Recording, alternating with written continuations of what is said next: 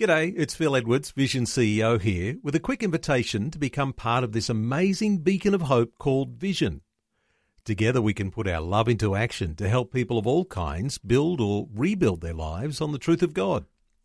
Please consider the part you can play during our upcoming Visionathon appeal, remembering that it's your support that makes Vision possible, including this podcast.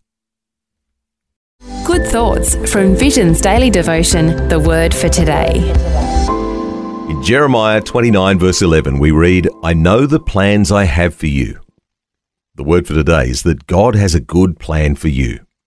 Here's some more of that scripture from Jeremiah 29. For I know the plans I have for you, says the Lord. They are plans for good and not for disaster, to give you a future and a hope. In those days when you pray, I will listen. I will end your captivity and restore your fortunes.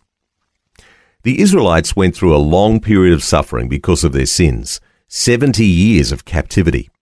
But God said, I still have a plan for you. Have you sinned and gone through a season of correction, and now you're wondering if God has turned his back on you? God may correct you, but he'll never reject you.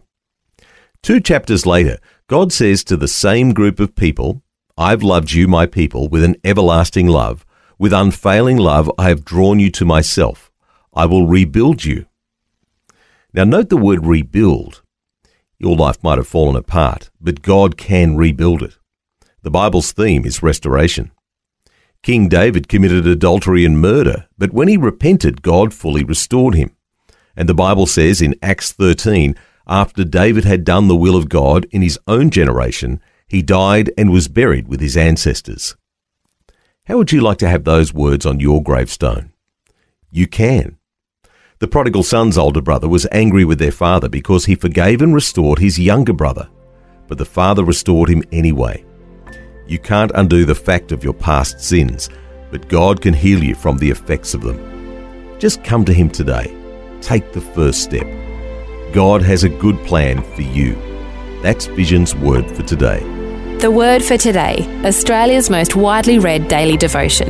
Read it, share it or subscribe. Free at vision.org.au or in the Vision app. Just another way Vision is helping you look to God daily.